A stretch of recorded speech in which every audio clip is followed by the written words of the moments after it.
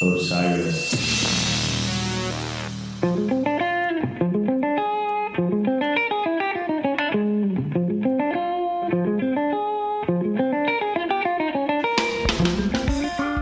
Hey guys, before we go beyond the pond, we are very excited to tell you about our sponsor for this week. The holidays are right around the corner. What do you get for the fish fan who has everything? Aside from the war on drugs, Lost in the Dream on vinyl? Nah, you get him ice cream. If you guys know anything about this podcast, you know that we care about three things: the song Mercury, the 1969 baseball season, and ice cream. That's why we're very excited to discuss Ben & Jerry's ice cream. Ben & Jerry's has collaborated with Fish and the Water Wheel Foundation to create a limited flavor. It's ice cream. A caramel malt ice cream with almond toffee pieces, fudge fish, and a caramel swirl. The packaging for the ice cream and a very limited t-shirt were designed by Jim Pollock. And a portion of the proceeds for the ice cream and all of the proceeds for the t-shirts were donated to the Water Wheel Foundation. The ice cream and the teas can be ordered at store.benjerry.com. If you use the promo code OSIRIS, it's OSIRIS, you can get free shipping on all orders over $50 for the rest of 2018. There's also a special curveball fish food / water wheel tea that was created for the canceled festival that can be purchased online. Now let's go beyond the pond.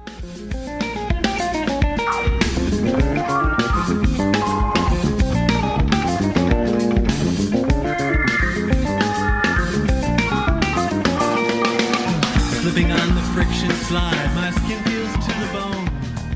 The flesh I leave behind is something.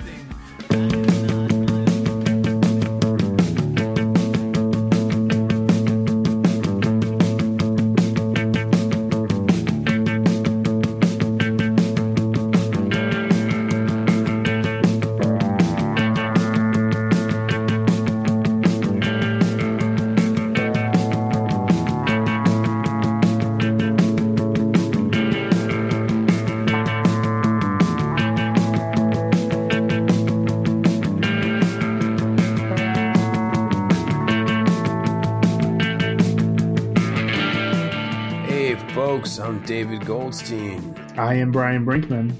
You are tuned into episode 47 of the Beyond the Pond podcast. This is the podcast in which Brian and myself generally use the music of Fish as a means of introducing the listener to other bands. These are usually not jam bands, as you know, we love Fish. We love Fish dearly. We are Fish fans. The problem with a lot of Fish fans is they get myopic.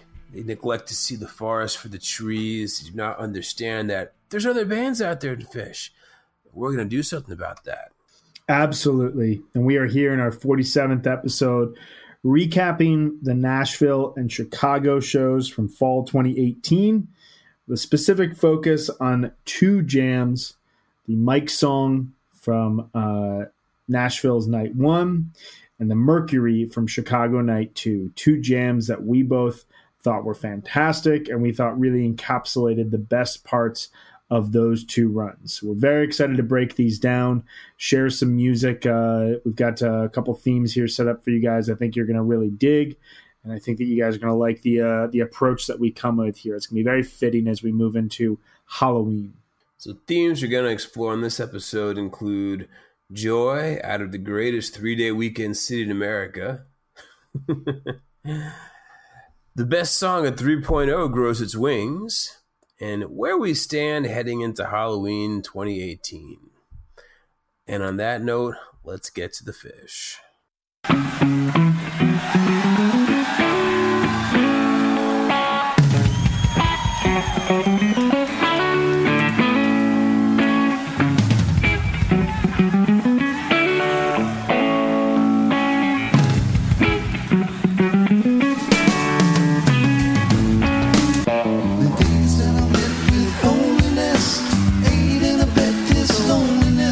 The days that I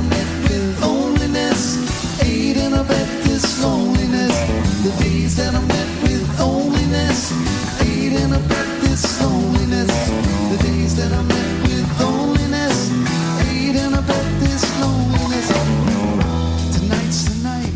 All right. So why are we covering the Mike song from Nashville, Tennessee, and Mercury from Rosemont, Illinois, I should say, right outside of Chicago? Well, if nothing else, these were two of the most exciting jams of the fall tour. One of them is a Phish staple, once a jam vehicle until it wasn't, and has flirted with improvisational brilliance in the last 3 years. The other, our personal choice for the song of 3.0, one that has displayed a penchant for improvisation for the last 2 years, but never fully broke free until this performance. To say that we were thrilled by these two jams would be a massive understatement, right? Yeah, and to make things even funnier, while the Mercury was going on, I was seeing Nick Cave and the Bad Seeds, and I think you were in a movie theater seeing A Star Is Born, right? That's correct. Yeah, so I was, as the Nick Cave concert was going, I was just kind of periodically glancing at the Phish set list on my phone and then getting all these texts from saying, they're taking Mercury deep. This is your song. You're missing it. Yeah, to all of our fans who were ribbing on us on Friday night while we both missed the live debut of a true Mercury Type 2 jam, thank you. You get us. We appreciate that. You guys are funny.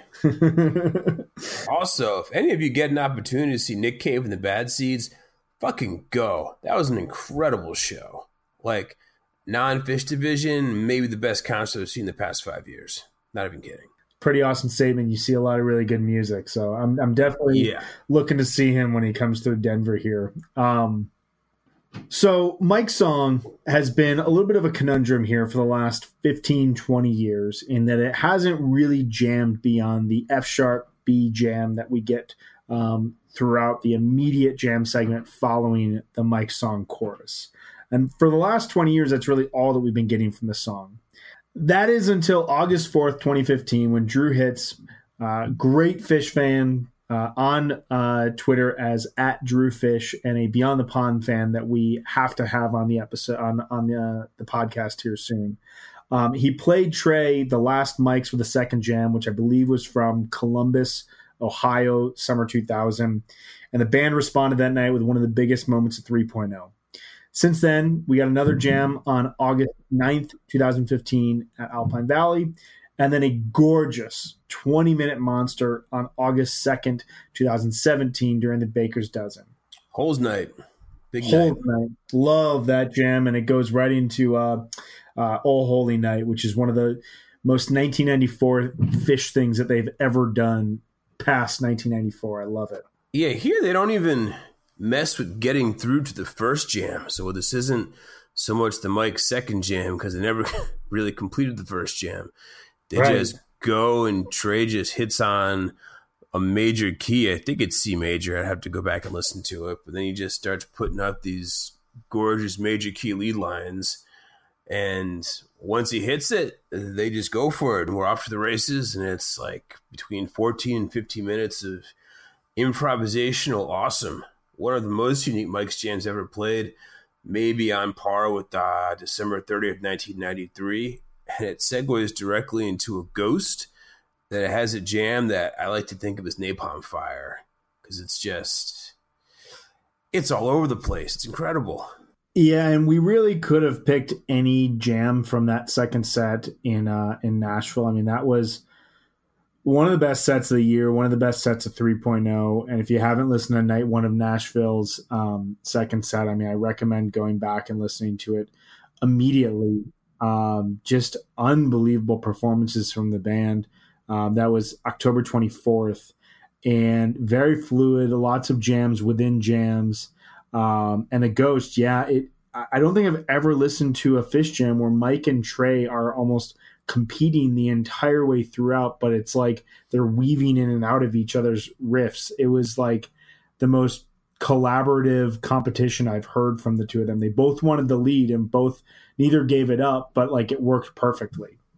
With regard to the Mercury, the one they played in Chicago in set one kind of followed a similar path to the best versions to date. But you got October 29th, 2016 from Las Vegas, January 14, 2017 from Riviera Maya, July 28, 2017. That was from Chocolate Night, Double Chocolate.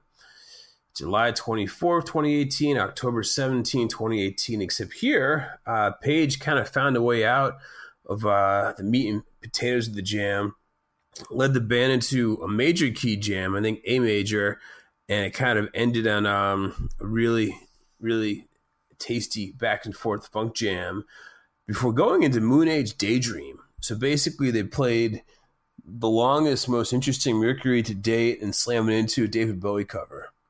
So, yeah, not much not to like about that. It's one of my favorite moments. It's one of my favorite moments of the entire fall tour. I absolutely, and probably one of my favorite moments of the entire year. It's unbelievable. Like the first time you hear it, you're kind of like, holy crap, how did they find Moon Age Daydream? And then you listen to it again, and once again, you're like, how the hell did they find it? Like, it's so unexpected, and it kind of like toes that line between like, where does Mercury end and Moon Age Daydream begin? But somehow they make it perfect. Yeah, it was extremely good. So, show by show, getting back to Nashville 1, which was the first of 5 shows, had the Tweezer Reprise opener, first one since June 19th, 2010. And I thought it was a good first set. Average good first set. Kind of, I think I called it a good barbecue set. It had a nice bust out and cool it down. Old Home Place gives you some Nashville pick and bluegrass. Free, just good variety. Put it on. Don't have to think too hard about it. Drink your IPA, flip your burgers. It's good. Yeah, it's just the kind of fish like you want to put on. You're absolutely right. Like summertime barbecue fish when you want to listen to Fish, but you may not have Fish friends over. So you can't go too deep. But you can play something that like everybody's just going to feel good to. And I think that those kind of first sets, they tend to pretend to really good things when it ultimately comes down to it. Set 2, however, it's a complete masterpiece.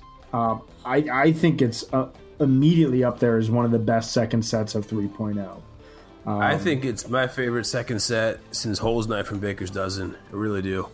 Yeah, I mean, I would not disagree with that. I think I was tapping my foot on my couch against the table, just saying, "Shit, the hell is this, son? What are you doing?" Relentless. Yeah. I was listening to that while watching the World Series, while editing Beyond the Pond episode, our previous episode. And I think I texted you, and I was like, "This is literally my happy place," and it was a good spot to be in. But yeah, I think you're right. That whole set, I think you and I are both on the same page of that being one of the most high quality sets of 3.0 and just airtight. And this was very similar. And I know some people have told me, they'll say like, you really think that's better than set 2 of Dick's Night 1 in like 2017. And I'd say yes, only because a show like set 2. Oh, did I say set 1? I meant set 2. Whatever. Like set 2 of Dick's Friday 2017. That's a fantastic set. That's kind of like really well played versions of like heavy hitters that are big in the rotation. Like Big Carini, Big Ghost, Big Light. There was Light in that set, right? Yeah, it was no. It was No Man, Carini, Ghost, Hood, Cavern. Oh, okay. Right. Yeah, just like really excellently played versions of pretty common set 2 heavy hitters. Whereas this set, I mean, first of all, half of it was new stuff with Everything's Right and like Set Your Soul Free.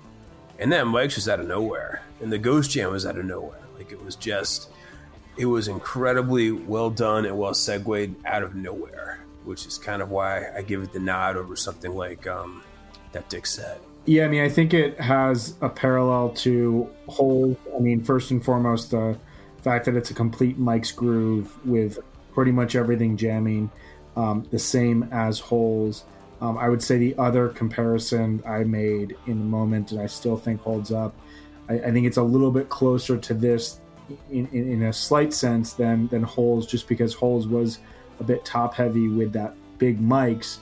But Powder Night, where you've got a lot of 15, 16, 11, 12 minute jams where they don't totally go to that next level in the jam, but they don't need to because they find a new song that works perfectly. You know, your Carini, Mr. Completely, your 1999, No Quarter, Character Zero. There's something else. Steam was in there. I forgot. Like that set to me, they find a segue rather than another jam segment, and that segue works. It's not like a fade down into a ballad. Right. But anyway, this second set reads Mike's into Ghost, into Everything's Right, into Set Your Soul Free, into When the Circus Comes, into Weekapaug. Just airtight, fantastic stuff. Definitely encourage all of you to listen to this. And I was not at Holes. I was at Dick's Night 1 2017, and I think I would agree with you, Dave. I think I would. And the Weekapaug had Third Stone from the Sun teases. It did.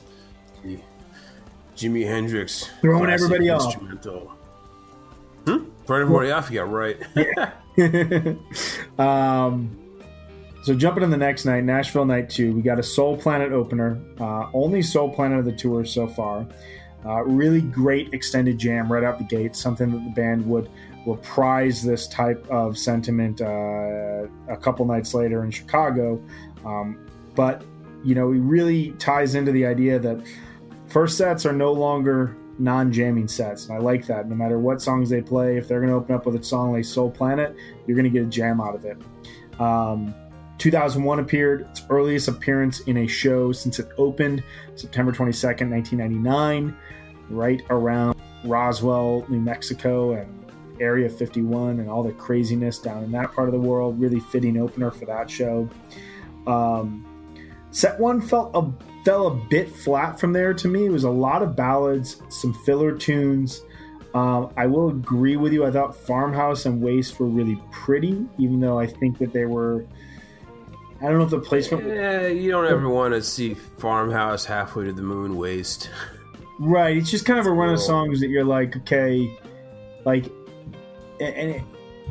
we could go on about this. I mean, I think you and I are very open to Phish set list decisions, and there's a lot of times where, like, I'll go back and I'll listen to a set and be like, you know, my initial impression of that was wrong, or vice versa. And I know we've talked a lot about, like, the breakdown of Phish shows into quarters during this tour. I just think, you know, you got people who are very energized coming in from a previous night's masterful performance. Maybe the band needed a breather. I don't know. I mean, they hadn't played a ton of ballads this tour, but it just felt like overkill to a certain degree. But the Bathtub Gin, it's awesome. It closes that set. Really awesome. That's fantastic.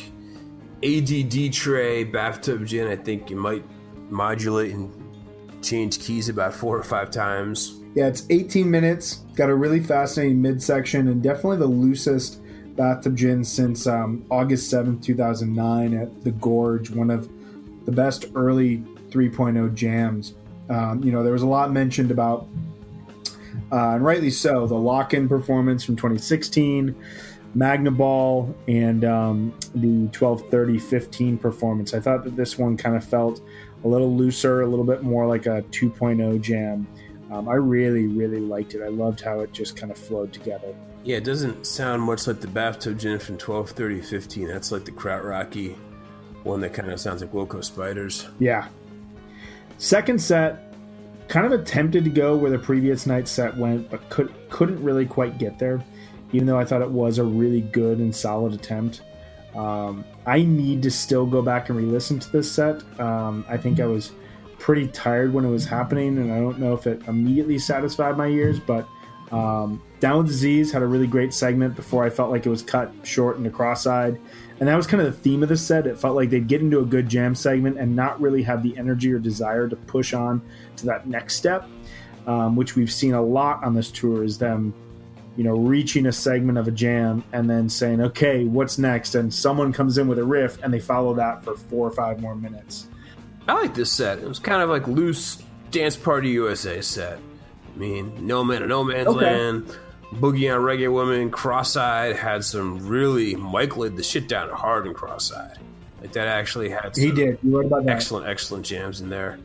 Sets and Subtle Sounds is fun, even though Trey murders the intro, like leaves blood, leaves blood on the stage. I don't know why it's so hard for him to play that out of a segue, but it is. But, you know, it had like the Party Time and Run Through the Jungle CCR teases. Almost like a CCR jam. Yeah, it was a really bizarre moment, and, you know, kind of one of those just weirdly fishy things where they're playing one thing and then you get them playing like a totally familiar song that has, to that point, no fit in that song whatsoever, and somehow it just works. I don't know how they do it, but they have just jukebox ears sometimes that I absolutely love. Antelope Encore, very good Harry Hood to close out. No worse than the B+. I think I need to go back and re-listen to it because you might be turning my head a little bit more, and I might just have needed some caffeine to listen to this set. Fair enough. That, I mean, all told, Nashville 1, Nashville 2, very good shows. Excellent back-to-back. Solid run. I think Nashville 1, along with the show we're about to talk to, are really in the running for best shows of the tour and some of the best shows of the year. And I think, yes, you know, come mid-November, December, January, February, March, when we're waiting around for summer tour, these are the kind of shows that people are going to be talking about on Twitter, on Fantasy Tour, on Fish.net. They're the shows that you're going to put on in your car when you're taking a long drive. You know, these are the kind of stuff that you want the band to play now to get you through to the next tour. Is Chicago, is not Chicago. Chicago Night 1. Arguably the best show of the tour. Yeah. I mean, I would say this and Nashville 1 are the two top tier shows, and this kicks off with a killer punch in the eye opener. If you watch the webcast video, Trey comes out on stage and has some issues with his guitar, and his guitar tech has to come out to help him sort things out before he starts it. But everyone had already heard the muted. And it was pretty clear that they were about to open up with Punch, so the energy in the room was pretty high. Trey raises the devil horns, and off they go, and he really shows from the onset just some serious love for his guitar. The intro to this song is fantastic. Yeah, it was one of the better played Punch in the Eyes in 3.0. Like, yeah. 1.0 quality in terms of the tempo, in terms of the playing, really tight. Yeah, and then Martian Monster kicks off the second song of the show. Some actual attempt at kind of fucking around with the tune and with the intro. I thought it was a little sloppy. It didn't come off very well, but I think it was a novel attempt. Really, really lovely Reba. And then there was an Axilla in there, which was really great. But Mercury, man, that's we talked about it at the top of the show, but that is the version that we've been waiting for from that song. Yeah, I mean, even on paper, you're not going to complain about a set that goes Punch in the Eye, Martian Monster, Axilla, Reba, then My Sweet One, right. Mercury, Moon Age, Daydream, Walls of the Cave. That's just a primo set from start to finish on paper and in actuality. Absolutely. And then set 2 kicks off with what I'm thinking is probably the best tweezer since January 2nd, 2016 from the Garden. When it hits the Bliss Jam, it flows like water. It's just very smooth, very melodic. It practically sounds composed. And then they jump into the Party Time style jam that actually ended up surfacing in some other songs this weekend as well. Yeah, you know, I saw that float around that this was the best tweezer since January 2nd, 2016. Initially, I couldn't believe it. And I was going through tweezers over the last 2 years, and there hasn't been a really standout version of tweezer in a long time. It's kind of a crime. The Baker's version for Night 1 is fine but unremarkable. Yeah, one that came really early on 12/30/17 is good for a first set tweezer. Very good, not as good as this one. Yeah, I agree. And I was going through, summer, there's 2 in 2017, and this summer had Oh, they play it once this summer? Twice. Yeah, I'm trying to think, because I don't think that they played it at the Gorge, and it wasn't very good. Right. And then they played it in Atlanta, and it was quite good. They opened up night 1, set 2 in Atlanta. Oh, yes. That's right. But still, it didn't kind of hit the levels that this one did. And then it got played in the first set at Merriweather night 2. It was good, but it was a first set version. And then it got played in the second set of Dick's night 3, and it was good, but it was kind of in that like sandwich. It wasn't like its own thing. It was, it was a part of a larger musical journey. So if I can't recall that it was played, it wasn't that good. Well, and that's the thing with Tweezer, is it either dominates the show or it doesn't. Right. And if it doesn't, it's pretty telling. So I thought this was fantastic. Yeah, the full-on Party Time jam. It never became Party Time. I love that. And then Golden Age hangs around in Golden Age territory. Something that I've always liked about Golden Age, at least as of recent, is how it gets outside of itself and the jams it leads to. I mean, you think about the Hampton version in particular that we just talked about in last week's episode. But this just never leaves a key of C. It just gets ridiculously syncopated and funky, and there's no complaining from me. It kind of reminded me, in a sense, to the version from 7/18/14 night 1 at Northerly Island, oddly enough, in Chicago. Again, just a 17-minute version that like sounds like Golden Age the whole time, but just is like a groovy dance fest. So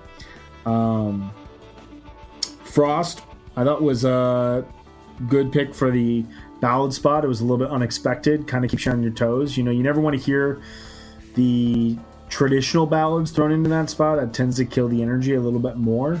So when you hear a song they haven't played that often that was really pretty, I think Tom Marshall has said that it's kind of the companion piece to Winter Queen. I thought it was good there.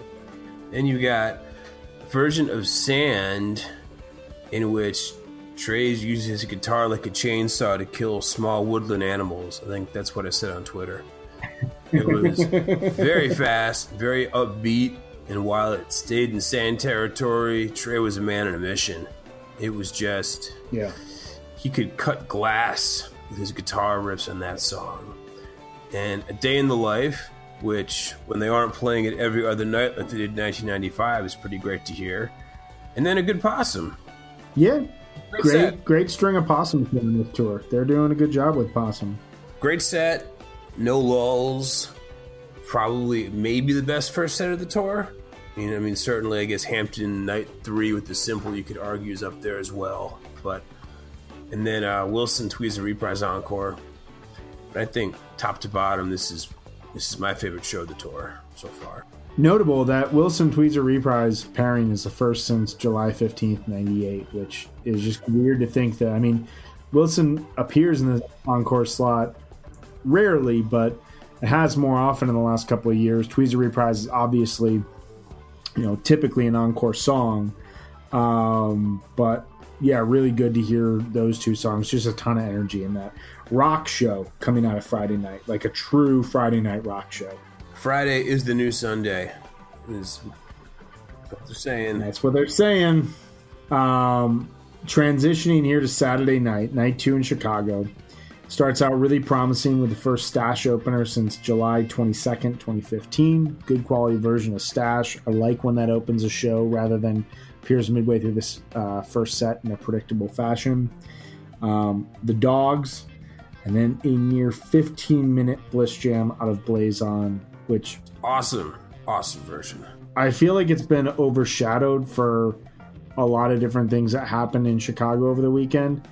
That is one of the best jams of the tour. I don't know if it's one of the most interesting jams. It's just really satisfying, and it's just it's unbelievable how quickly they can get out of their songs right now and into a really captivating segment of music. And, do not take this for granted. This is something that happens when the band is incredibly well practiced, feeling really good about whatever they're going to play for Halloween.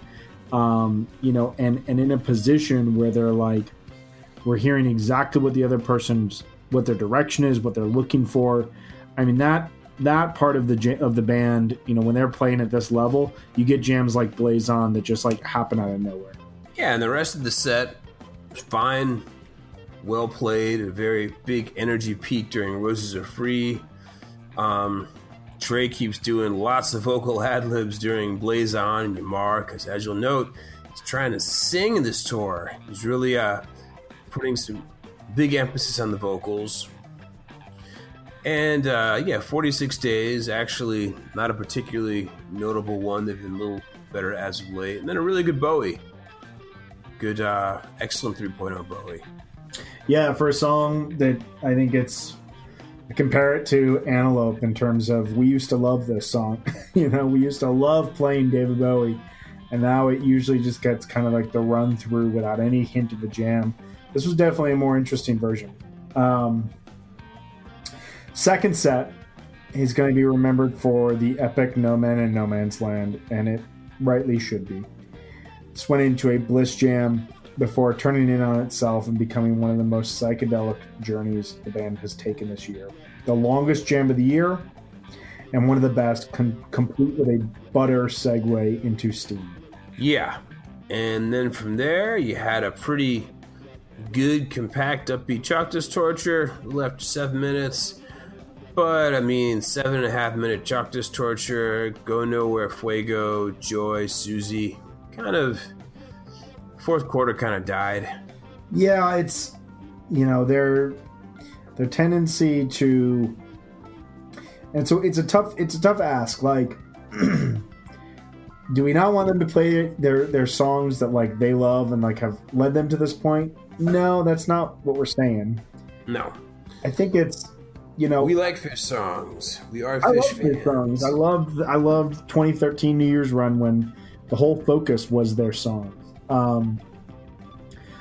I've seen Susie Greenberg before in a lot of different shows. It's a regularly played show or regularly played performance. Just recently I saw it at the Forum. It was the second song of the night, and it's really amazing how when you hear that song in an unexpected place, closing down set one, opening set one, try to play that around like an early part of set two. And see what you guys can do with it. That's a song that used to jam like crazy. Let's look at 2.0. I want to hear them play these songs. I just don't want that predictable, like, oh, Fuego's starting and we know exactly where the set's going. And unfortunately, more often than not, we've talked about the low batting average for the song Fuego. Fortunately, more often than not, when that song starts up, we know exactly where the show is about to go. Right.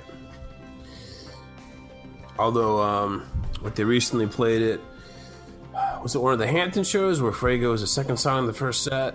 Exactly to my point. The idea of it being in that spot, it doesn't have to do that. That was great.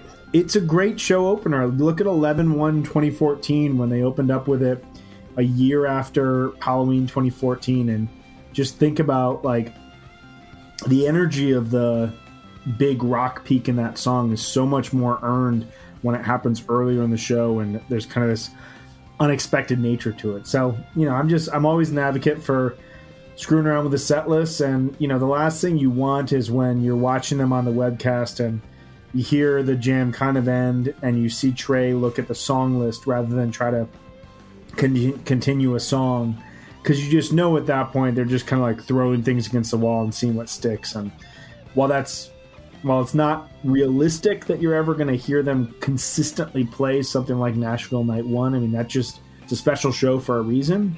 You just don't want it to fall into too much normalcy.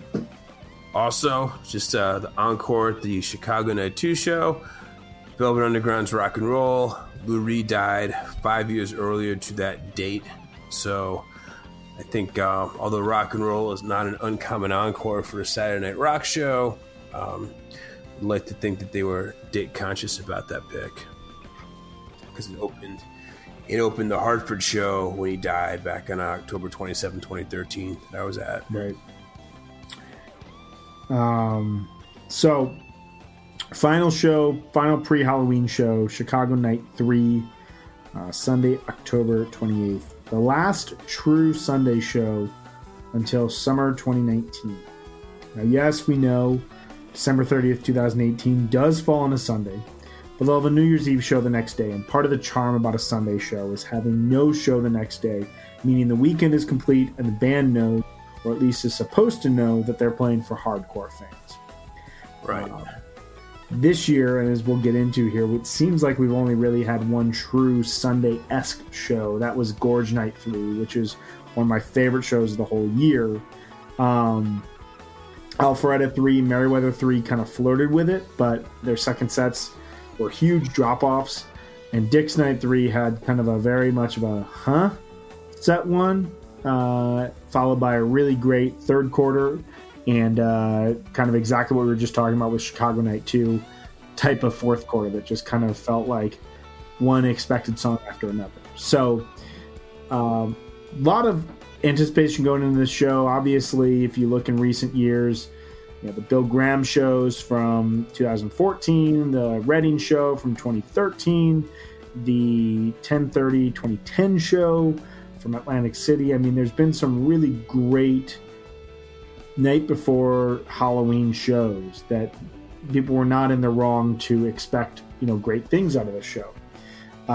It opened with yet another blissful and inspired take on Everything's Right, a jam that was somewhat similar to the Blaze On.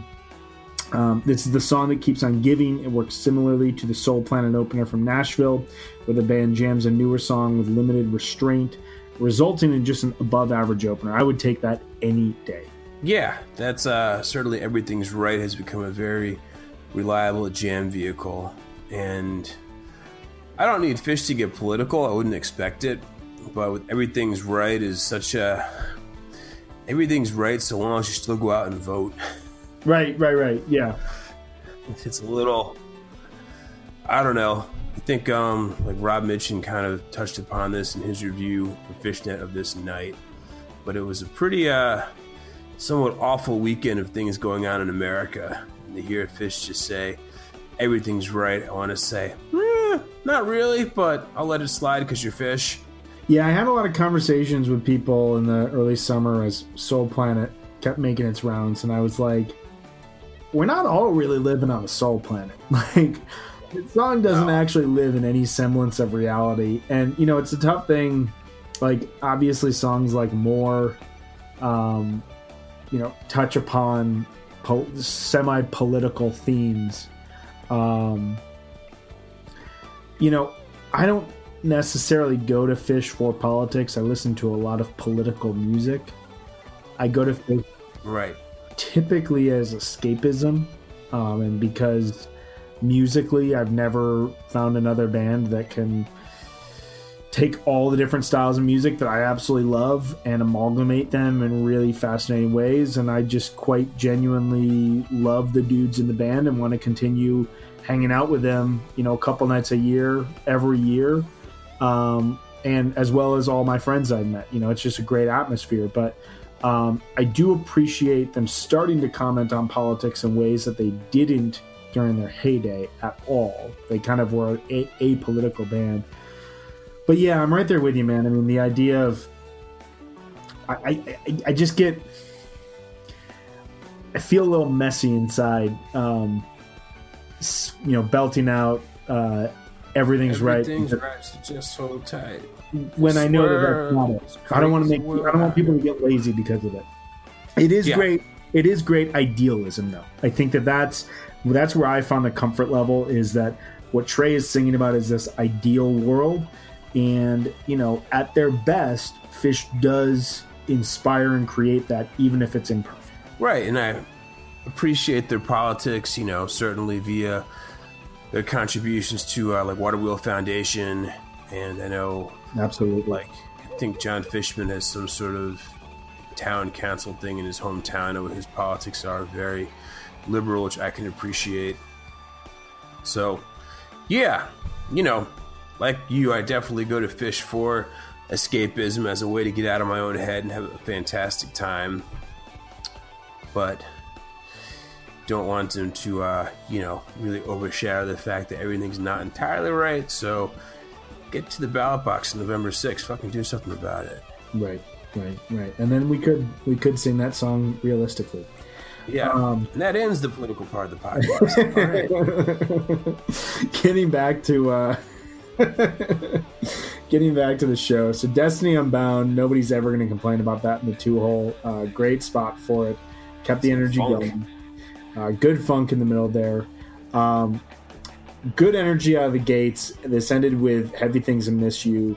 Two really good ballads. Not the right moment for them, it felt like. I thought the Miss You was gorgeous, and I've really been impressed by that song ever since Bob Weir sang the lyrics, and I heard Trey's guitar in the song, and I heard the meaning behind the song in a very different way. You're smiling at me from your picture frame, and I miss you. I like how in like Heavy Things, if you pay attention, you can kind of hear the really high-pitched note, and that gives you like an extra 20 seconds. Like that's the extra. I call that the courtesy note. Is that gives you an extra 20 seconds to run to the bathroom before the song starts. You can get the jump at everybody. Get in front of the line, and then you're back for the organ solo. Exactly. Tube jammed for a 12-minute version, reminding everyone how spectacular this song is when they really put everything that they have into it. And it's just pretty amazing to me that, 4 or 5 years ago, the notion of them ever jamming Tube again. I mean, it's always been welcome, but it was welcome for like these 30-second page clav solos that people were like, there's a great Twitter account, dude. They jam out Tube. And I'll never forget on July 23rd, 2016 in Chula Vista when they finally again did jam out Tube, that site blew up. And that's a great show, yeah.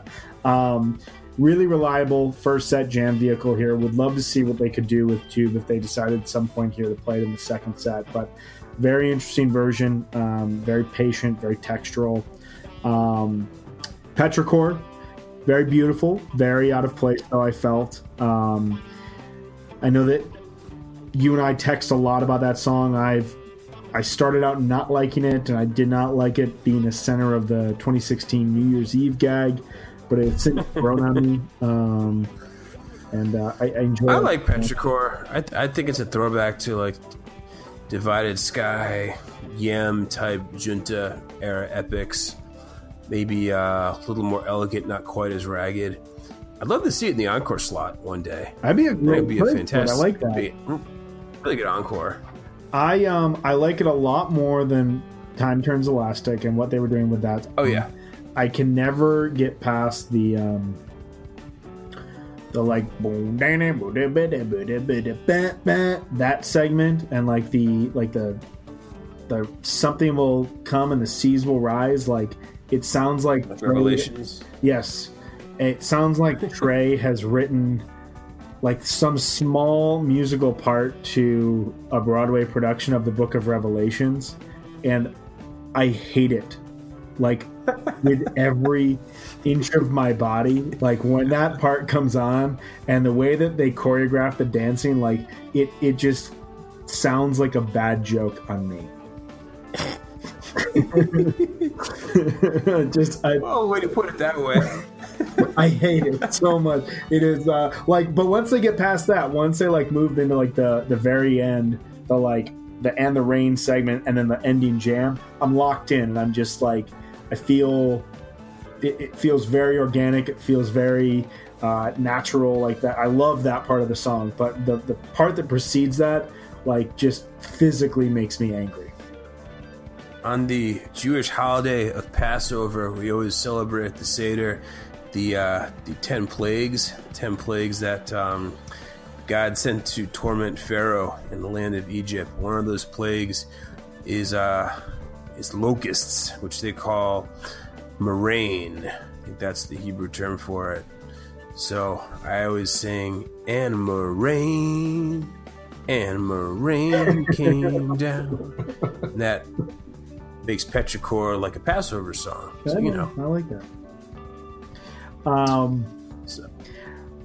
By the time they cranked up, I always wanted it this way. It felt a little odd at that point, though, just kind of with the ups and downs of the set.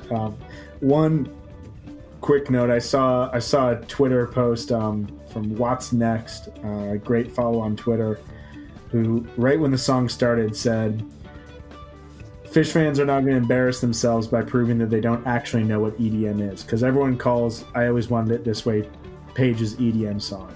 And there's nothing close to EDM in that song.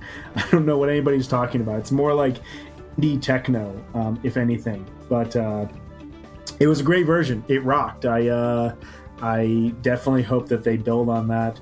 I'm still waiting for my first version of that song. I'm hoping that they build on that in like night 3 or 4 in Vegas. They played that at the version from December 29, 2017 was very good. That was in the Seven Chocolates Torture, I think. Grind finished the set. Page crosses 20,000 days. It's the first version that they've played in 2 years, and so I think he was at like 20,100 days, something around that area. So pretty cool to see that. They're getting old. It's wild to hear them all, because you can listen to versions from early 3.0 where they're at like 16, 17,000 days, and it's just fucking wild to think about where they are now. Set 2 was a bit of a mess. Carini never fully lifted off and kind of faded the first chance it had into No Quarter. And then No Quarter actually jammed. It was crazy. It was kind of like the evil dark version of the Show of Life jam from Albany. Yeah, I can hear that. Yeah, sort of kind of just taking themes from the song and developing them into like a more fluid thoroughfare out of the song into cities. Yeah, and Rob Mitchum again did mention he's going to get a couple shout outs in this episode. Rob, if you're listening, you're welcome on here as well anytime. He and Stephen Hayden, former guests on the podcast, great writer, were laughing like crazy when they went from No Quarter into Cities, because no band should ever be able to seamlessly mash those songs together except for Phish. It's just like one of the great, like, unique levelers of Phish's music and Phish's personas, that they can take the most bombastic arena rock, over the top music and mash it with like this very deft, danceable, rhythmic, weirdly urban 80s, very American music, and the Talking Heads. Just totally bizarre, but somehow it fucking worked. It's amazing how they do this. And then another late set 2, Got a Jaboo. Good version of the song, fun, but kind of its own self-contained universe. Yeah, I don't really understand the placement of it in this slot. I don't like it. I like Got a Jaboo. I wish it would be showcased in a different place. It just, if they're not going to do anything with the song, set 2 opener. That's where you want your fucking Jaboo. The set 2 opener. Set 2 opener, like mid set 1, like for like a big peaking jam. I mean, like if you're literally just going to play 9 minutes of that, Mike's not doing anything. It's just Trey building a theme, and it's great, but like I just don't think it fits there. Twist got back to interesting jamming territory before it was cut off for What's the Use. Always beautiful. Definitely a bit overplayed at this point in time, but I like the way that it was paired as like a sandwich. Twist came back out of it. And then they played Shade, which is a pretty song, but again, a theme of the show right here. I don't totally know why they threw that out then and there, but they did, and I don't know if it worked. Then Plasma, because why not? Plasma rules. Right. It's a good song. Really good song. I like the song, and this I think was probably the best version that the band has ever played. I mean, I think Trey's played better versions with Tab, but I think this was the best version that Phish has ever played at Plasma. Well, yeah, this is again with like the Party Time Plasma. Yeah, this is the third time you're seeing the Party Time jam. They did the Party Time here. They did have Tweezer, and then what was Sense and Subtle Sounds Party Time jam, right? Yeah. Yes. Right. Nashville. Right. Okay. Anyway, Character Zero. Good Character Zero. Very good version of that song. And then a Fluffhead Encore, which you're not going to complain about Fluffhead in the encore slot. This one was kind of flubby. This was a wild card set. To me, it seemed like the band never figured out what they wanted to do, kept throwing stuff at the wall, and they almost seemed a bit tired. at times, which, considering they're all in their early to mid 50s, third night on a Sunday, I guess they're entitled to be a little bit. Yeah, totally. It's, we've seen some really big shows right before Halloween. We also saw 10, 25, 16, the last show before the Vegas run, was one of the worst shows of that tour and of that year and of Evolve 3.0. Man, we just keep kicking the Dallas show. Yeah, it deserves it. That's a really bad show. Kicking it. It's like that Simpsons where Homer's beating up like the Krusty Burglar and the kid's like, "Stop! He's already dead!"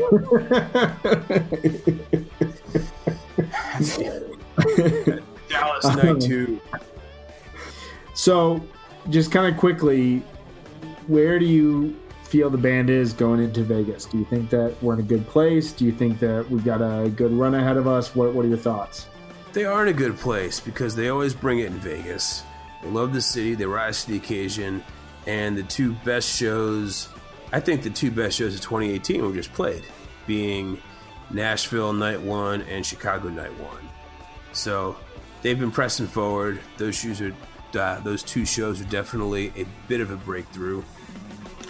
And I think it pretends very well. They're going to leave it all out on the floor because after this, there's no shows till Holiday Run. So they got plenty of time to sleep. Plus, having Halloween be the first show of the run, I think that's a good thing. Kind of gets the jitters out. Whatever they're working on, they're working their asses off of. And, the cool thing about this, we saw it in 2013, and then we saw it again in 2014. You get this big holiday show out of the way, 3-setter. Got to perform this musical costume, so that kind of takes precedence over the first and third sets of the show. And then they come out for 11/1, and usually that's one of the more inspired shows of the year because you hear the immediate sonic effects of the album that they just played. And so we'll see what they got going for us. But I'm heading to Vegas here the morning of Halloween, and I think I agree with you. I think we're in for a good weekend. Also, just briefly, I misspoke earlier.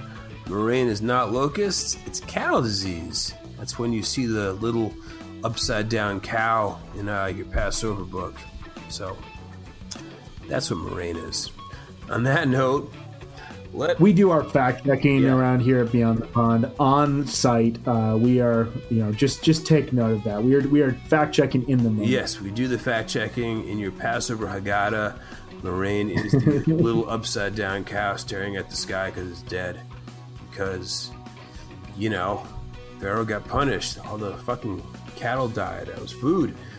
Anyway, on that note, let us listen to 3 to 5 segments of the Mike song from Nashville, Tennessee.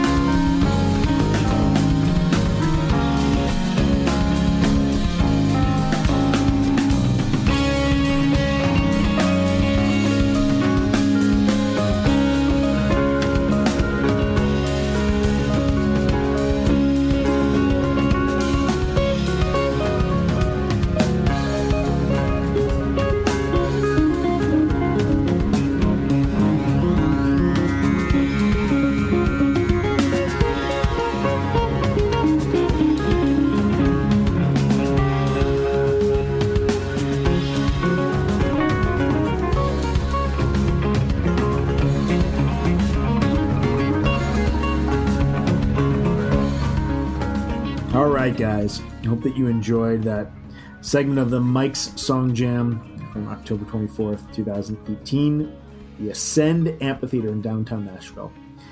So when we were breaking down how to structure this show, we decided, you know what?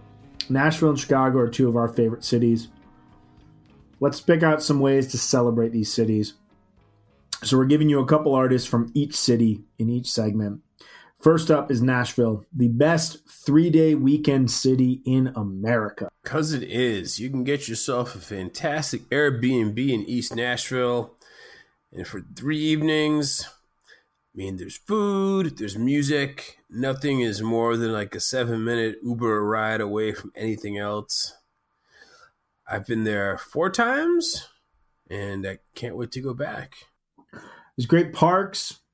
There's great new restaurants. We'll give our plug once again for the Butcher and the Bee in East Nashville. Husk. Go to Arnold's for breakfast one day, breakfast, lunch. City House. Tree House. I mean, there's great spots. Urban Cowboy. If you guys need Nashville recommendations, you come to the right podcast. But going on, the band I'm going to talk about is one of my favorite bands of all time, the Silver Jews. I'm going to talk about their album Bright Flight and the song Tennessee. So we covered the Silver Jews in episode 14 on the Dick's 46 Days from 2017. And I played the song Suffering Jukebox, the song that gave me my Twitter handle. And I would ask you, if you have never heard of them, or if the segment or the song that we're going to play here interests you at all in them, please check out that episode for a fuller history of the band. Kind of in short, the Silver Jews are this sometimes regarded side project of Stephen Malkmus right after Pavements, or during Pavement's concluding years. David Berman is the lead singer-songwriter and the consistent member in the group from its onset to its demise in 2009. And while many people would claim that their 1988 record, American Water, is their seminal piece, I am always drawn to the 2001 album, Bright Flight, which was recorded just outside of Nashville. This is a tragically hilarious record. It's up there with the best Bill Hicks jokes. It's a love story in the saddest sense, with David Berman's remarkably unremarkable observations on the world around him, in the hippest and most 90s stoner-esque passages of banal suffering that there is. I love this record, and it carried me through a somewhat dark and love-lost moment in my life, and stays with me to this day. This was recorded right after Berman relocated from New York City to Nashville. And there's this late-night tragic looseness to the record, not unlike one of our favorite records, Tonight's the Night. Standout tracks on this album: Slow Education, the opener, Room Games and Diamond Rain, Time Will Break the World, I Remember Me, Tennessee, Friday Night Fever, album closer, Death of an Heir of Sorrow. This is an incredible record that you should hear immediately, and that really showcases the humanity of David Berman before he dived deep into alcoholism and depression and attempted suicide. Of note, Cassie Merritt, who would later marry David, plays the Emmylou to his Bob Dylan, backing him up effortlessly throughout the album and providing one of the best bits of call and response in the album in the song Tennessee, which has the brilliant chorus of "Marry me, leave Kentucky, come to Tennessee, 'cause you're the only 10 I see." So really great stuff here from Berman and the Silver Jews. And we're going to go ahead and play Tennessee off of Bright Flight. I saw the river playing in the valley, rushing round a bend and skipping stones. I saw the meadow warble in the moonlight. I've come to get my girl and take her home. Her doorbell plays a bar of Stephen Foster. Her sister never left, and look what it cost her. We're gonna live in Nashville, and I'll make a career out of writing sad songs and getting paid by the tear. Marry me and leave Kentucky, come to Tennessee.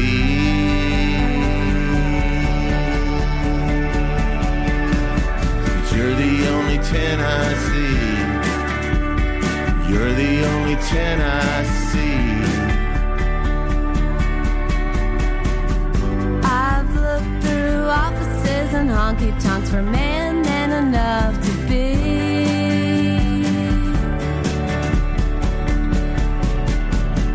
Mr. and Mrs. Tennessee. Mr. and Mrs. Tennessee.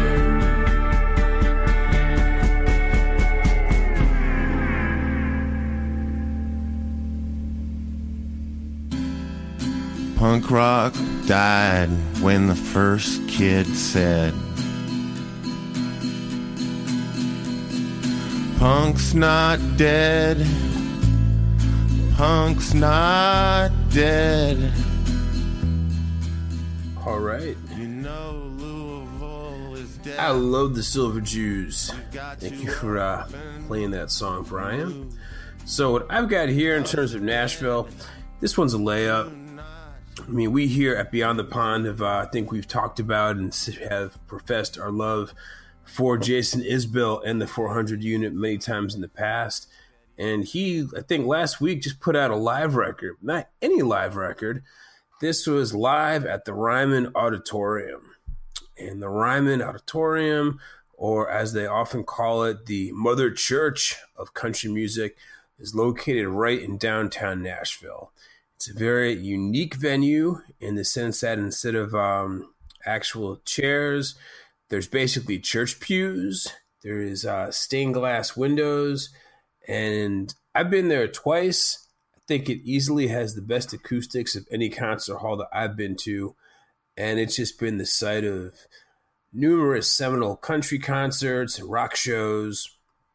And what Jason Isbell did last year was, I believe in October of 2017, he did a 5 or 6 night run at the Ryman, which sold out, almost sold out instantly.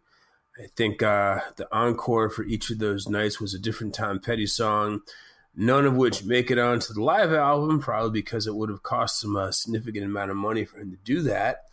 But yeah, the album Live at the Ryman, it's a very good showcase of his records for the past 3 years. Goes pretty heavily on his last 2 albums, being the Nashville Sound and Something More Than Free. I think it has 2 songs off of his classic Southeastern record. I actually think it sounds pretty good. Some people have complained that with the production and mixing, the rhythm section gets short shrift, and pointed out that sometimes the drums don't sound quite as crisp as they should be. To which I would say on the harder rocking songs, like Cumberland Gap, Flying Over Water, and Super 8, when the drummer hits hard, you feel it more. But generally, his drummer tends to lay back, which I think is why when the producer Dave Cobb produced the record and mixed it, he didn't quite put as much emphasis on the snare drum. But Jason Isbell remains one of the greatest Americana rock and roll songwriters of his generation. This is a really good showcase, almost like a victory lap for his recent work. So, yeah, check out Jason Isbell live from the Ryman. And if you happen to be in Nashville, you should absolutely go see something at the Ryman. I know they give tours. Often in the winter and fall, the Grand Ole Opry relocates from Opryland to the Ryman Auditorium. And those shows are always a heck of a lot of fun. So, recommend the city, recommend the venue, and I think the song we're going to play from this is the opening track, Hope the High Road. I used to think that this was my town. What a stupid thing to think. I hear you biting off a breakdown. I myself am on the brain. I used to want to be a real man. I don't know what that even means. Now I just want you in my arms again, and we can search each other's dream. I know you're tired and you ain't sleeping well. Uninspired, likely mad as hell. But wherever you are, I hope the high road leads you home again. I've heard enough of the white man's blues. I sang enough about myself. So if you're looking for some bad news, well, you can find it somewhere else. Last year was the son of a bitch for nearly everyone we know. But I ain't fighting with you down in the ditch. I'll meet you up here on the road. I know you're tired and you ain't sleeping well. Uninspired, likely mad as hell. But wherever you are, I hope the high road leads you home again to a world you want to live in. Well, right. All right, guys. Hope that you enjoyed our first segment there. Moving into a quick break for new album recommendations. So, the record I'm going to recommend is a band by an artist, I guess I should say, that I think you guys would expect that we love. I know that a lot of you guys love him, but I think it's really notable to recognize this new record that came out, and I'll explain why. Kurt Vile, Bottle It In. So, this is the 8th record from Kurt Vile, the Philadelphia singer-songwriter and guitar extraordinaire. And I would argue, I think Dave would agree to a certain extent with me on this, I think this is, I think first and foremost, that's a companion piece to 2013's Walking on the Pretty Days, probably his most focused record since 2011's Smoke Ring from My Halo. I would say it's best since Walking on the Pretty Days. Waking on Pretty Days. What would you say, Dave? I think that you're more. I've been thinking it's his best in Smoking for My Halo. I think it's great. It's the most I've enjoyed it. A Kurt Vile record in some time. Was because I don't know why I didn't really Believe I'm Going Down. It wasn't for lack of trying. It's just for some reason that's the one record in his discography that never clicked with me like the others did. Same here, and I really didn't like his record with Courtney Barnett. Oh, that's weird. Like you and I differ. I fucking love that record. Do you really? Yeah, I think that was great. I was not very much into it. But yeah, Believe I'm Going Down. It never clicked for me, and I had kind of. Well, I'll talk about it here in a second, but I mean, just with the rise of the Philadelphia rock scene, I'd kind of. I was still listening to Waking on the Pretty Days here and there, Smoke Ring for My Halo, even Childish Prodigy, the first record I heard of his.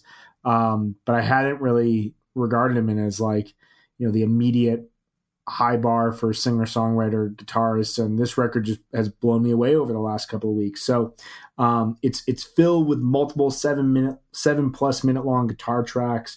It's rambling, slow driven, ramshackled, contemplative, and introspective. Throughout it, Vile loses his train of thought multiple times, but rarely, if ever, wastes a note or phrase. The record was recorded over a 3-year period while Vile was on tour throughout America, and it feels like a drip taken at a proper pace. While his previous 2 records, Believe I'm Going Down and Lot of Sea Lice, seem to rely heavily on this kind of stoner dad shtick that he has to a certain degree, this record just feels like sitting down and having an ongoing conversation with Kurt, and I love that aspect of it. Cass McCombs, Kim Gordon, and Mary Lattimore all contribute to the record, and the standout track to me is Skinny Minnie. It's 10 minutes of psychedelic Mark Knopfler-esque guitar work. It's just fantastic stuff. And, as an artist who helped usher in the work of one Adam Grandshiel back when he was a session musician touring backup for Vile, it seemed as though, to a certain extent, at least from my perspective, that Vile's been a little lost since the war on drugs exploded with Lost in the Dream in 2014, and kind of been passed up by that, just machine of modern rock and roll now. And this feels like Vile's first extended step back into the forefront of the Philly rock scene with perhaps, I think this might be his most fascinating record ever. It's subtle, it's nuanced, it's got bits and pieces of all of his past work, plus kind of the master kind of songwriting perspective that you got on Waking on a Pretty Day. So definitely dig Kurt Vile's Bottle It In. And if you haven't spun it, or if you have only listened to it a couple times, I highly, highly recommend it again. What do you got, Dave? Okay, so the record I'm going to talk about for my new album is the latest release from Cloud Nothings called Last Building Burning. I think I've talked about them on the pod in the past, but their last record, Life Without Sound, actually only came out 18 months ago. It all tends to run together after a while. So Cloud Nothings is basically, it's this guy Dylan Baldy. He's the bespectacled main singer, songwriter, and the band, it kind of started as a solo bedroom project, pretty lo-fi, and then he developed into a full-throated rock band back in 2012, owing a big debt to the Portland early 80s punk rock band Wipers with the Cloud Nothings album, Attack on Memory. So they kind of traffic in what I like to call brutal melodic punk. They do sound a lot like Wipers, and they're probably, I think, the closest thing that we have now to the band Husker Du, who I love dearly. So the last record, while rocking, I think he called it New Age music, by which he just meant it was a somewhat quieter Cloud Nothings album, which still got extremely noisy in the final 2 tracks. But the new one, Last Building Burning, is a return to the ferocity of Attack on Memory. It's just, it doesn't ever let up over the course of 40 minutes, and it's really probably would be closer to a half hour were not for one song that's, I think, about 10 minutes long. He kind of deconstructs a punk rock song, breaks it apart, and builds back up again. It's really cool.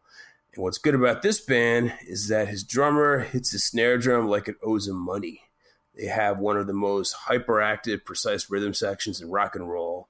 And if you want some full-bodied melodic punk rock, which is both very catchy and ferocious at the same time and well-produced, I think you got to check out the latest Cloud Nothings record. And now, just getting back to the Fish, we're going to play a 3 to 5 minute segment of the Jam from Mercury from the first night of the Allstate Arena in Chicago.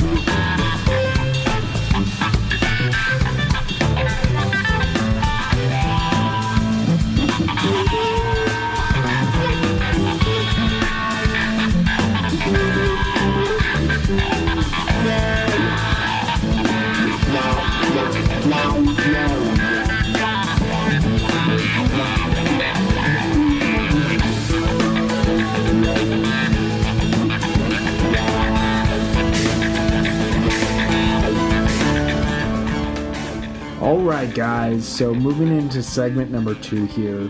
So in segment 1, we focused on Nashville. Segment 2, Chicago. You gave us Wings. And Chicago is where the first Mercury Jam happened. And it's where the two bands that we're going to discuss here both grew up and both started their careers in. And these are two bands that I've got to imagine there was one night at the Empty Bottle where they both played. I know that they both frequent that venue. Got to imagine these guys were at some party in Pilsen in like 2014 together. These two artists that we're going to discuss here are about as Chicago as it gets, at least in the modern sense. About as Chicago as a fully dressed Vienna beef dog from Portillo's. As Chicago as buying a sixer from Binny's. Chicago as Pequod's Pizza. Drinking old style at Wrigley Field. Man, oh man. My birth city, it is my favorite city on the planet aside from Tokyo. And if you've never been to Chicago, same with Nashville, just hit me up. I'd be happy to give you a full weekend tour there. Anyway, jumping into the music here. So I'm going to feature a band here out of Chicago called Cave. I'm going to play a song here off of their 2011 album, Never Endless, called WUJ, which is the opening track off the album. So Cave is a psychedelic drone rock band from Chicago. They actually did form while they were in college in 2006 at the University of Missouri in Columbia, Missouri. They're known as part of the Columbia diaspora with Mahjong and Laser Crystal. But they relocated to Chicago shortly after college and have been making music there since the late 2000s. Their sophomore record, Psychic Summer, was described by the AV Club as near perfect. And prior to the release of their third record, Never Endless, they played a show while driving through Chicago on a flatbed truck, which, as Phish fans, we all know and love that sort of sentiment. This record is all about movement, Never Endless. And it really feels throughout like what Phish was going for in the Chicago No Men and No Man's Land. It's easily the band's tightest record, whereas in the past they were very much into their records sounding as loose as possible. Here, they sound premeditated and highly intentional. The result is a grooving noise indie rock record that deserves to be heard by every single Phish fan, similar to our recommendation of The Necks back in, I believe that was episode 43 on Dick's Transitions. Just quick side personal note, I saw these guys in 2014 with Rob Mitchum and Joel Burke when they opened for Oneida at the Empty Bottle, and it goes down as one of the coolest things I've ever been a part of. And it was a great show.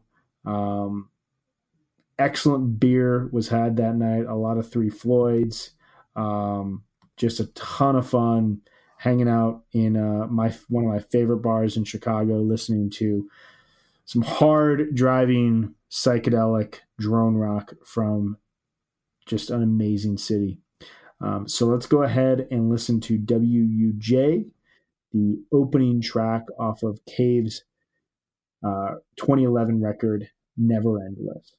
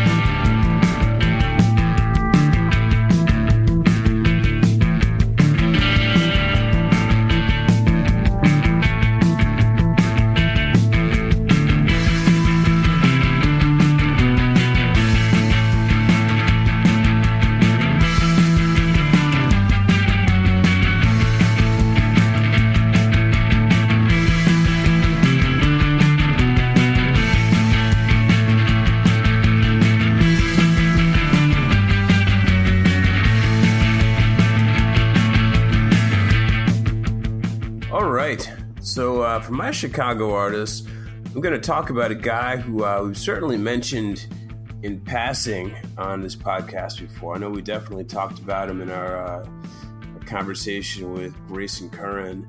But surprisingly, I don't think we've ever talked about one of his albums before. And this guy is Riley Walker. The album is called Deaf Men Glance, which came out this year. And the track is called Opposite Middle. Now, I guess I would describe Riley Walker's output, and especially this album, as kind of breezy, psychedelic folk. There's certainly some elements of prog rock within. I know that he's professed a love for things like 80s Genesis. But really, almost kind of what comes to mind is sort of the wistfulness and well-produced acoustics of The Sea and Cake. And in fact, if you had Sam Prekop singing vocals over some of these tracks as opposed to Riley Walker, you could almost get me to think it'd be like a late 90s Sea and Cake record, like We, or I think The Fawn from 1997. But yeah, really kind of Riley Walker's voice would sort of be, I would describe as little scratchy, melodic, but almost like end of the rope dirge at times. In this music, it kind of switches off between being hopeful, kind of being sad, often serving as good background music. And certainly Deaf Men Glance is the type of record that you kind of put it on in the background, and then you always like pick your head up to say, oh, what's going on there? What's going on there? So anyone who's a fan of psychedelic folk music, well written, I think this is probably his best album to date.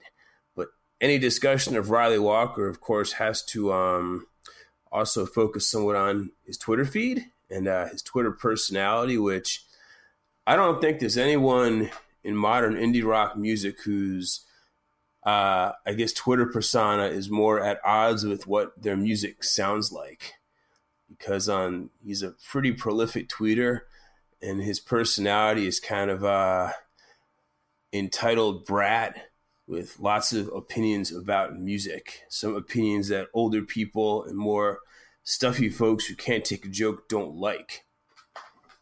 But certainly one of the most important follows on Twitter. And while also, I have to say, an absolutely amazing Instagram follow, and he recommends some of the shadiest and best looking dive restaurants and dive bars throughout Chicago. His burritos and omelet selections are out of this world and makes me want to go back to Chicago and just take an Instagram tour of the city. Yes, and he will fight you to the death over the superiority of like 80s Genesis versus the Peter Gabriel era, which I don't entirely agree with, but I like Phil Collins. I got no problem with the man. So, but yeah, I mean, reading his tweets, you'd think he was someone like that dude Waves, like some bratty punk rocker, almost like Jeff Rosenstock even. And then you hear his record and you're like, wait, how is this the same guy? But enough about me talking about him. Let's listen to it. This is Opposite Middle by Riley Walker off of Deaf Men Glance. That year, it wasn't me who wanted. I was just a happening, clearly hating you got it. Such a nightcap, the world looked so funny on me. Maps misguided, the patterns are empty.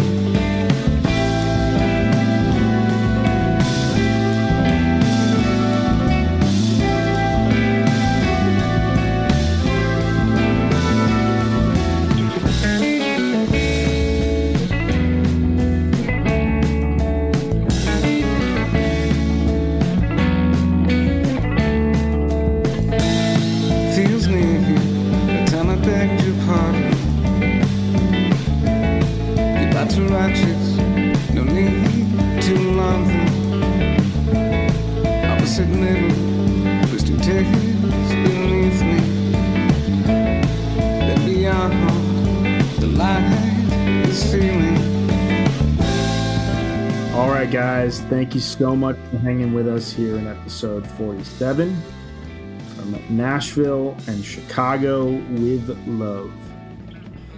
So depending on when you're hearing this, the Halloween set might not have happened yet, might already have happened, might have happened a long time ago. Whatever it may be, we are excited for Phish's upcoming run in Vegas. It is Tuesday, October 30th. As we're recording this, I am leaving for Vegas at 7 a.m. I'm very excited. Excited for you guys to hear this episode, but also excited to experience my last Phish of 2018. But before we get to that, recapping the songs that we played here in this episode. So in segment 1, focusing on Nashville, the best 3-day weekend city in America. Played Silver Jews, Tennessee off of Bright Flight. And David played Jason Isbell's Hope the High Road off of Live at the Ryman. And then in segment 2, Chicago, You Gave Us Wings. I played Caves, WUJ off of Never Endless. And David played Riley Walker's Opposite Middle off of Deaf Man Glance. We're on a reminder, we're on social media. You can find us at Twitter @_Beyond the Pond, one word. We've got a Simplecast page. We love Simplecast. It's the official podcast provider of Osiris Podcast Network. It's beyondthepond.simplecast.fm. Of course, on Spotify, we had the master playlist, which is also in our Twitter bio, of Beyond the Pond podcast songs. We always try to update it shortly after the new episode goes live. Check out all the excellent podcasts on the Osiris Podcast Network at osirispod.com, and leave us an iTunes review because we read them and they help raise our visibility in Apple land. Absolutely. And big shout out to Simplecast. Thank you for hosting our podcast. We love you a lot. So publishing structure. So obviously this is yet another Beyond the Pond episode coming out late in the week. We've got one more in this fashion coming out here November 8th, I believe, which will be our recap of Vegas and kind of an overall recap of Phish Fall Tour as we transition to the holiday run in Mexico. 7 more shows that will loom after these Vegas shows. So we've still got some Phish on the horizon, and got to imagine we've got 2019 to cover as well, but we'll be getting kind of back to normal after that. We've got 3 more episodes coming out in November. We've got a very traditional episode and then a very, very special double episode. So every Tuesday following the first 2 Thursdays in the month, you will get new Beyond the Pond. So lots of stuff from us here. Thank you guys so much for listening, for supporting, for retweeting, for commenting, for sharing with your friends. It means a hell of a lot and really helps to push us through, on a week-to-week basis. So thank you guys. Just say I'd like to think I'll be able to stay for the Halloween set tomorrow night, but the 3-hour time difference, meaning the set's probably not going to start until 1 o'clock, 1:30? Probably. I'm seriously contemplating staying off Twitter, going to bed, waking up, looking at my phone, and seeing what they played. But I don't think I have the willpower to do that. I've never had the willpower to do that. I get what you mean. It's a tough thing. Yeah, but I think, the last time they did Halloween in Vegas was Chilling. No, it wasn't. Of course, it was Moon Age Daydream. It was Ziggy Stardust. Yeah, Ziggy Stardust, 2016. I think I watched that live. I definitely watched Chilling Thrilling live because at that point my daughter was only 3 weeks old and she wasn't sleeping anyway. So I figured, all right, if I'm going to be up, I might as well watch the fucking Phish Halloween show. But yeah, we'll see. We will see. And on that note, as always, like Brian says, thank you for helping us get to this point. We always enjoy doing the summer tour recaps. And the next recap will be a Vegas recap. So next time you're hearing us, hopefully we've had our brains dripping through our skull with our faces are melting in joy over what has just transpired in Las Vegas. But the only way to find out is coming back and holding hands and together going beyond the pond.